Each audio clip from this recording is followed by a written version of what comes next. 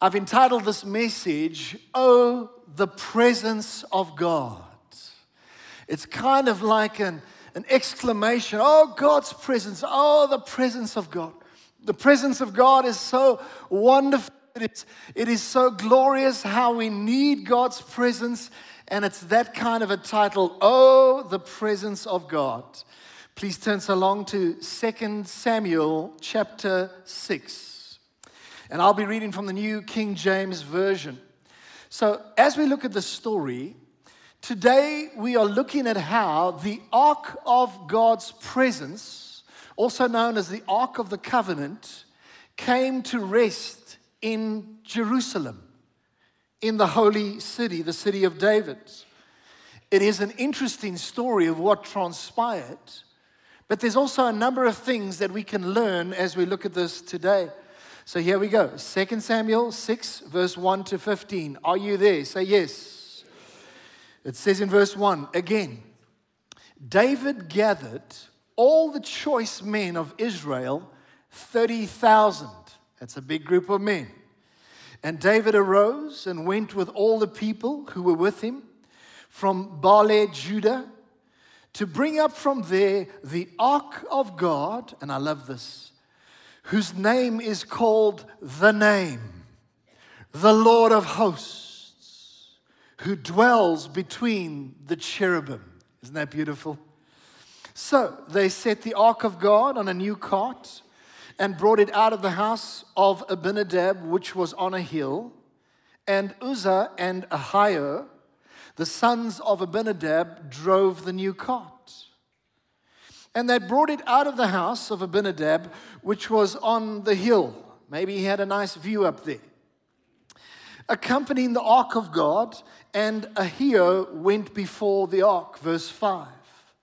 Then David and all the house of Israel played music before the Lord on all kinds of instruments of fir wood, on harps, on stringed instruments, on tambourines, on sistrums, and on cymbals. And when they came to Nachon's threshing floor, Uzzah put out his hand to the ark of God and took hold of it, for the oxen stumbled. Then the anger of the Lord was aroused against Uzzah, and God struck him there for his error, and he died there by the ark of God. Now, let me just pause there for a moment. If you just look at this in isolation, you would feel, well, how could God do this? Uzzah was just trying to help in a situation like this. How could this happen? And I can understand that we can think about it in that way. But I need to tell you that there is a far bigger picture which relates to what happened here. Let me tell you this, God's instructions were clear. He said, every time that you move and that you carry the ark, it will be carried by the Levites, by the priests. It will be carried on their shoulders, because on either side of the Ark of the Covenant, there were golden rings with the rods that went through it, wooden poles, and the priests had to carry it like that. And that was God's instruction. It's very important that we listen to the details of God's instruction. He said, that is the way it will be carried. And also it was clear that no one could touch the ark of God. But I want to say one other thing. The ark was now busy riding on a cart. Do you know whose idea that was? It came from the Philistines. It came, in fact, from diviners of the Philistines. In other words, wicked priests of the Philistines, full of demons. They came up with this idea while the ark was with them, having been captured, that make a cart for the ark and transport the ark on the cart. And so do you realize it was through demonic instruction that now the people of God thought, well, we can just do the same thing. It's easier. And so when you understand the bigger context, you realize this was not a small thing. This was disobedience against God, and therefore God, in His righteousness, had to act. Let's see it from God's perspective. Carry on in verse 8. It says, and David became angry because of the Lord's outbreak against Uzzah, and he called the name of that place Perez Uzzah to this day. David was afraid of the Lord that day, and he said, how can the ark of the Lord come to me? In other words, how am I going to get this ark to Jerusalem? I've had a major upset here. One person died. Wow, how's it going to come to me? Verse 10. So David would not move the ark of the Lord with him to the city of David. But David took it to the aside into the house of Obed-Edom the Gittite. Obed-Edom, please say that name. Verse 11. The ark of the Lord remained in the house of Obed-Edom the Gittite 3 months. And the Lord blessed Obed-Edom. Don't you like that? And all his household. Now, it was told King David, saying, the Lord has blessed the house of Obed-Edom and all that belongs to him because of the ark.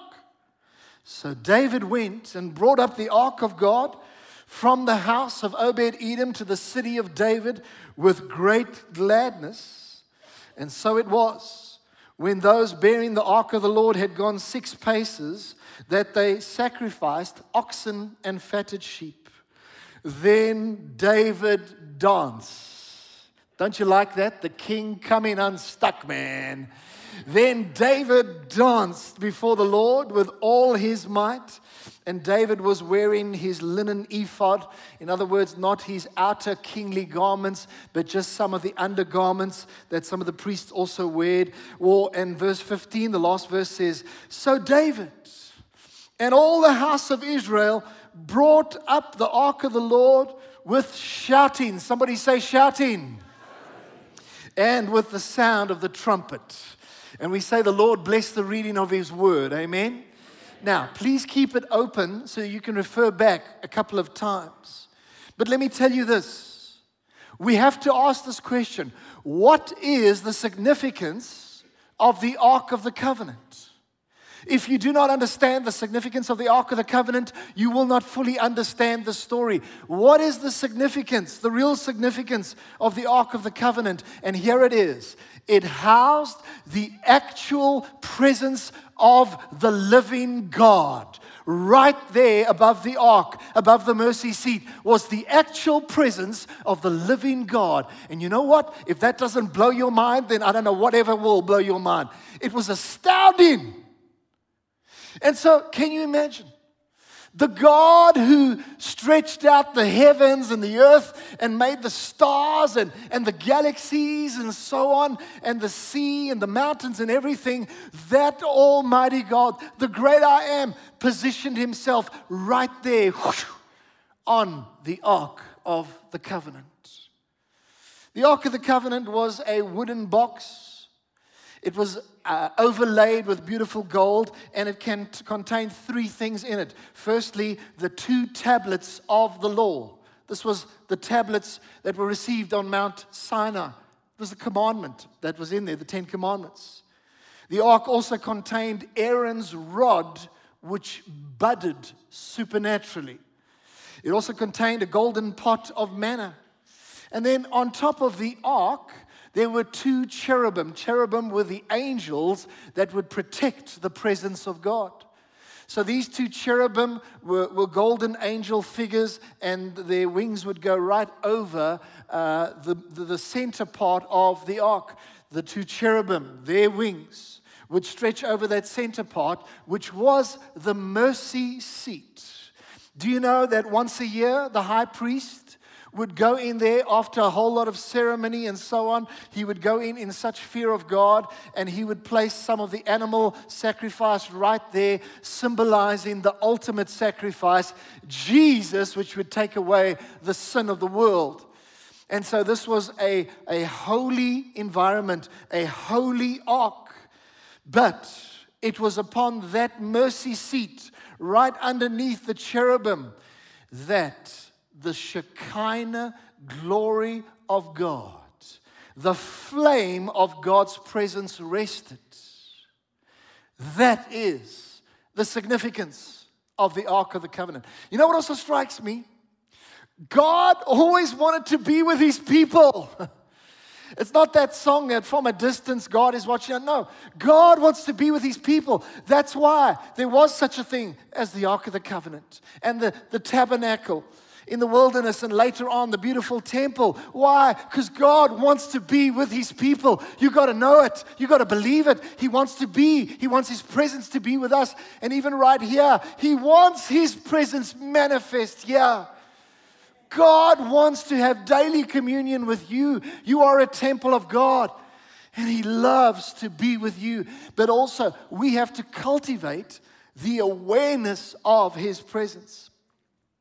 There are 3 points that I'd like to share with you. Number one, we simply must have the presence of God. Please say that with me. We simply must have the presence of God. Now, can I ask you, do you really believe that?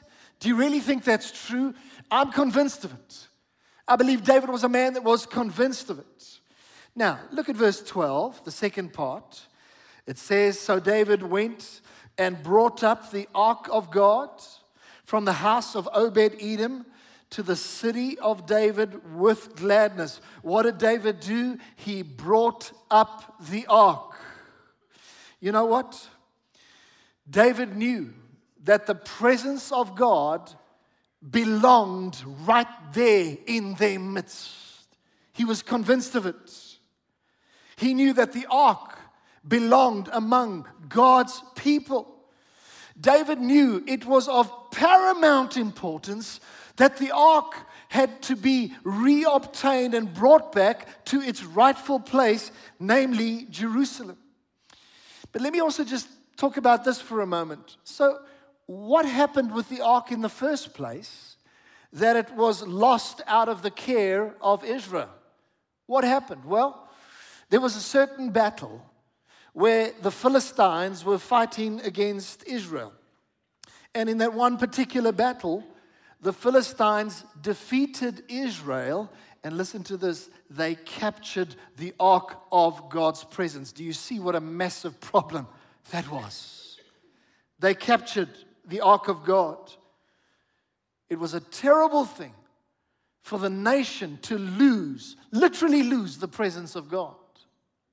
When Eli, the high priest who was in Shiloh, when news reached Eli, the high priest, that the ark had been captured, the man was so shocked, he fell off backwards off his chair and he broke his neck and died. It was such a massive shock for Eli because the glory had now departed.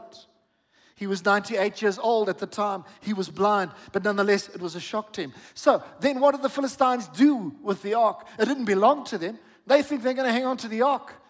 Well, they came and they placed it in their temple to their false god, Dagon.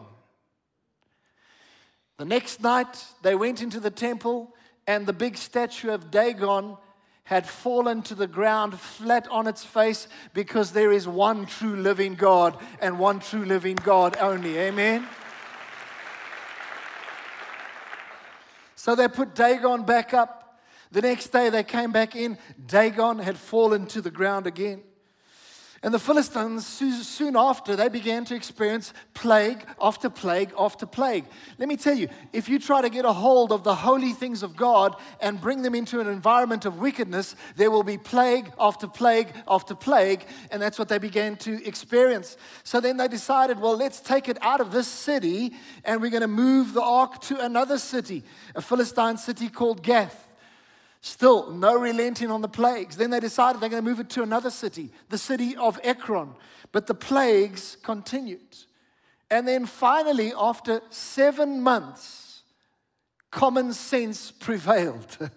And the Philistines, after 7 months, they returned the Ark of the Covenant to the people of Israel. Praise the Lord.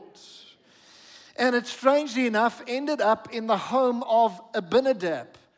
It was only much later that it was in the home of Obed-Edom. It was the home of Obed-Edom, where it was there for 20 years. Now, that was not where it was meant to end up, but at least it was with somebody connected as one of the Israelites. But that was before David was king, that it was in that man's house, Abinadab. And you know what? It was Saul that was on a king at that point in time. Saul did not have a passion for the presence of God. But David had a passion for the presence of God. And then soon after, he becomes king and he wants to set things right. And he says, I'm going after that ark. Come hell or high water, that ark of the covenant, God's presence is coming back to his people. Amen? Wow. David had a passion for the presence of God.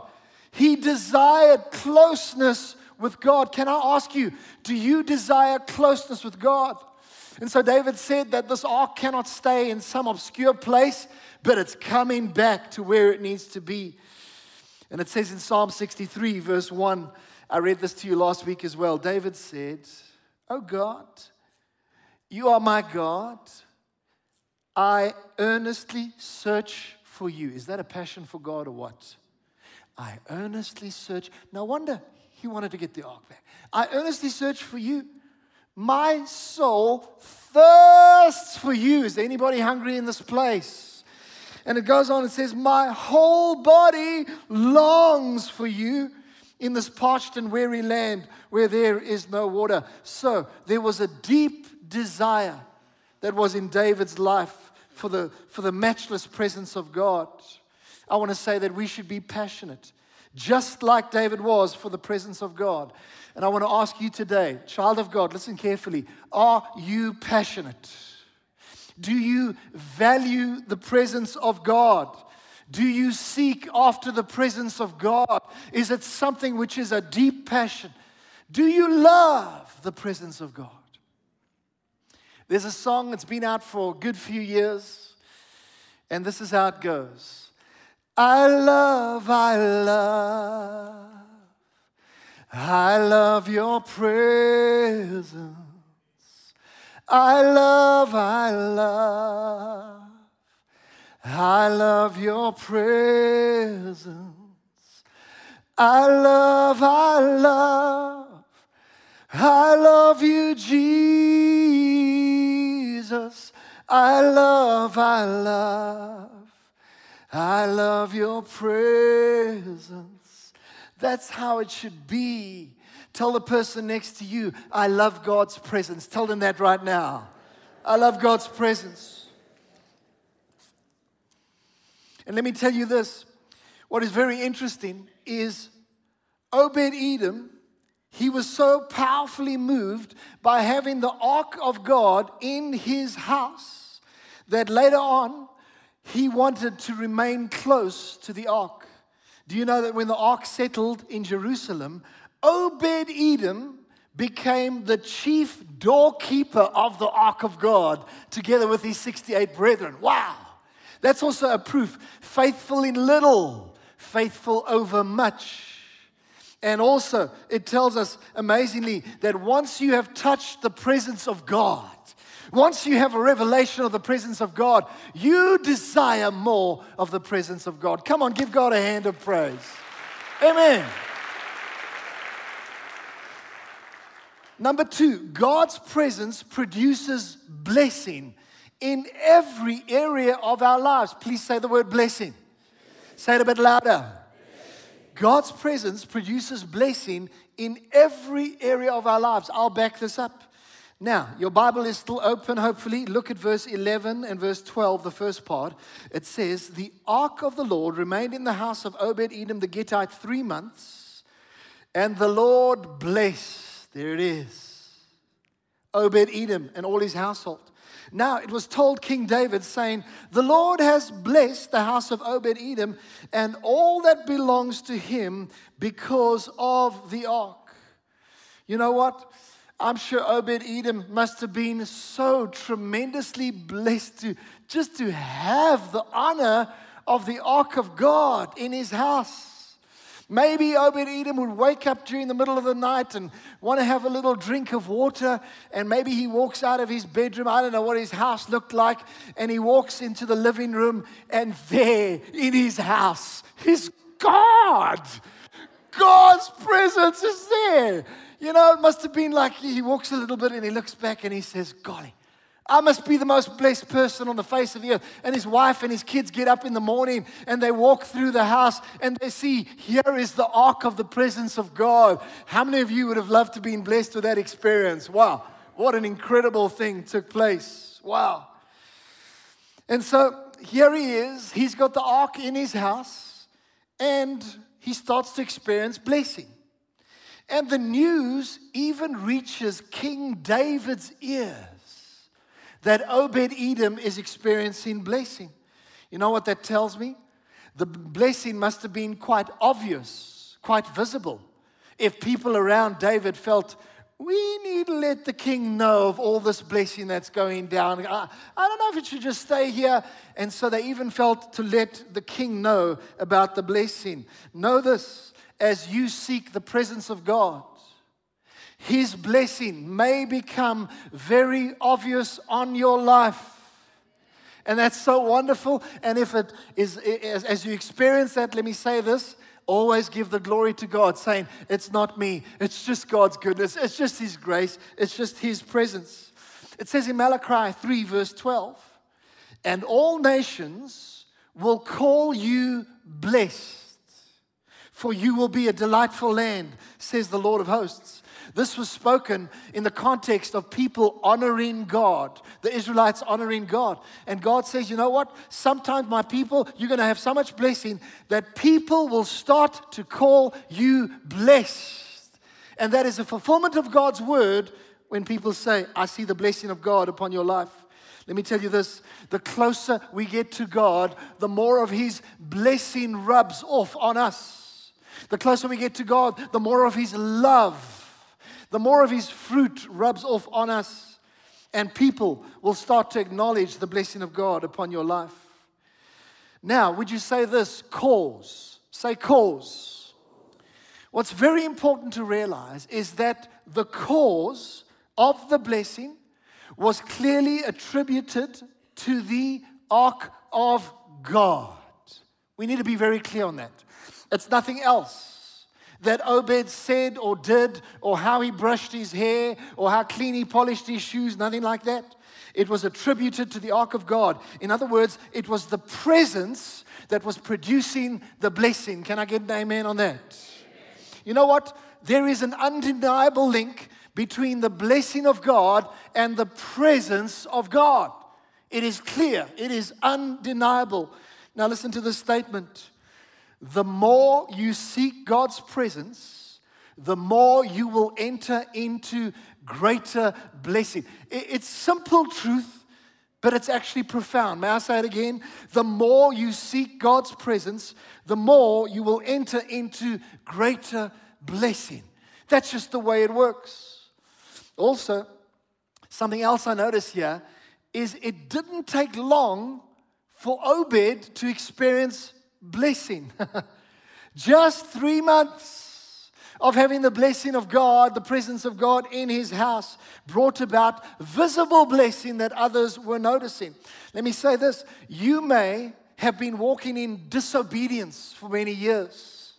You may have been even walking in outright rebellion towards God for many years. But if you will just set your face towards God, listen to this, He can reverse the curse and quickly begin to pour blessings out upon your life. And I also want to say that He can restore the years that the locusts have eaten you and give you fruitful years to make up for those years that you lost out. God's blessing doesn't need to take 100 years to manifest in your life.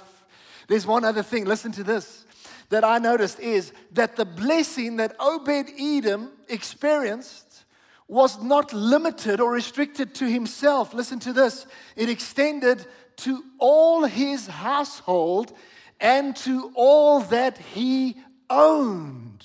So this tells me you can be somebody, even in an unsaved family, and your heart is so after God, your heart so loves the presence of God, that your unsaved spouse even starts to get blessed. Your children even start to get blessed. Things around you, your home becomes a place of blessing. Your different areas of your life begin to experience the blessing of the Lord. All these little things begin to be blessed. Your land, your relationships, your contracts, your health. And I want to tell you this. Even your pets can be blessed. Some of you who are dog lovers or cat lovers, you go, yeah, I like that. I like that.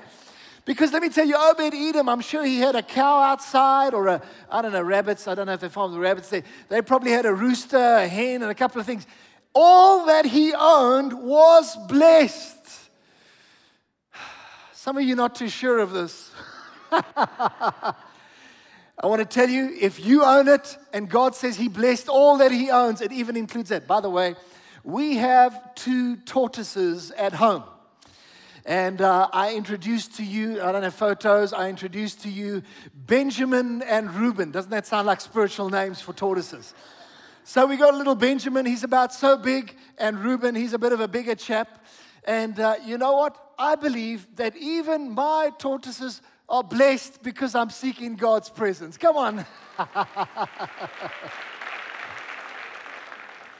But David realized Obed could not have all this blessing to himself. The ark had to come back. Now, my third point is a brief point. I promise you, it is a brief point. Trust me, I'm a pastor. Listen to this. God's presence makes you want to shout and sing. Come on, loosen up a little bit with me here. Come on, say that with me. God's presence makes you want to shout and sing. Could I have a tad more level on my volume? So now look at the last part, verse 13, 14, and 15. It says, and so it was, when those bearing the ark of the Lord had gone just 6 paces, that he even sacrificed oxen and fatted sheep. You know what was happening here? Remember, David was scared after Uzzah had died. And so David wasn't sure how we're going to get the ark back. And so now that needs to be carried by the priests and all of that. But I think David was still scared. That's why after 6 paces of carrying the ark and seeing that nobody had died, it was so exciting. They began to offer sacrifices. And then David danced before the Lord. Why? Because he saw this trip is going to be successful. It's not going to stop here close to Obed-Edom's house. It's going all the way back to Jerusalem. And so look, it says in verse 14, then David danced. Please say the word dance. He danced before the Lord with all his might. Folks, this was the king that was dancing. Would you be prepared to dance before the Lord? Ooh, thanks to the 3 of you.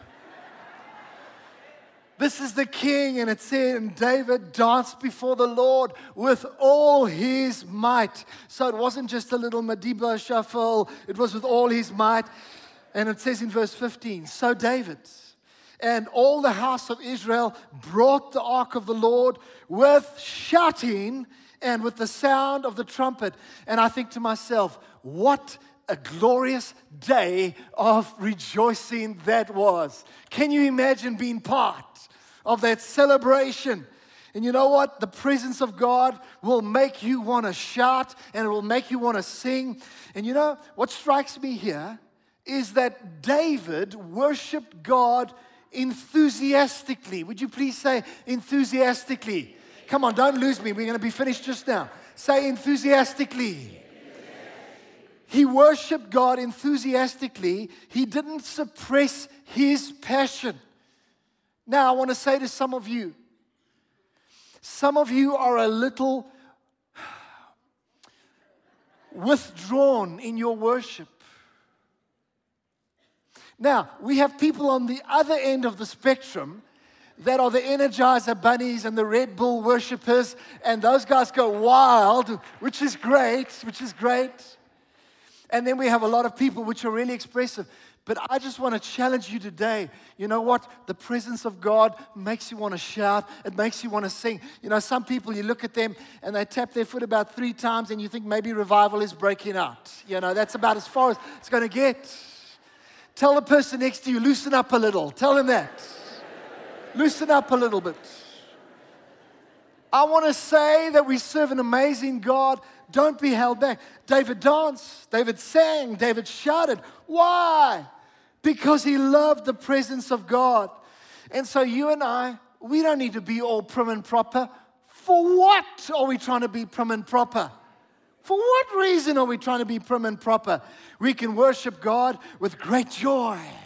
We can worship God with great enthusiasm. Now, let me tell you, about 3 weeks ago with our birthday celebration, in the second service, it was pumping, man. Oh, we were having a good time. It was pumping. I like when these bass bins, these subs start to like move the air, all right? I'm a bit of a bass junkie, but anyhow. And so then during the song of praise and worship, we were doing that song, what's that one where it goes, Foster? Egypt, out of Egypt.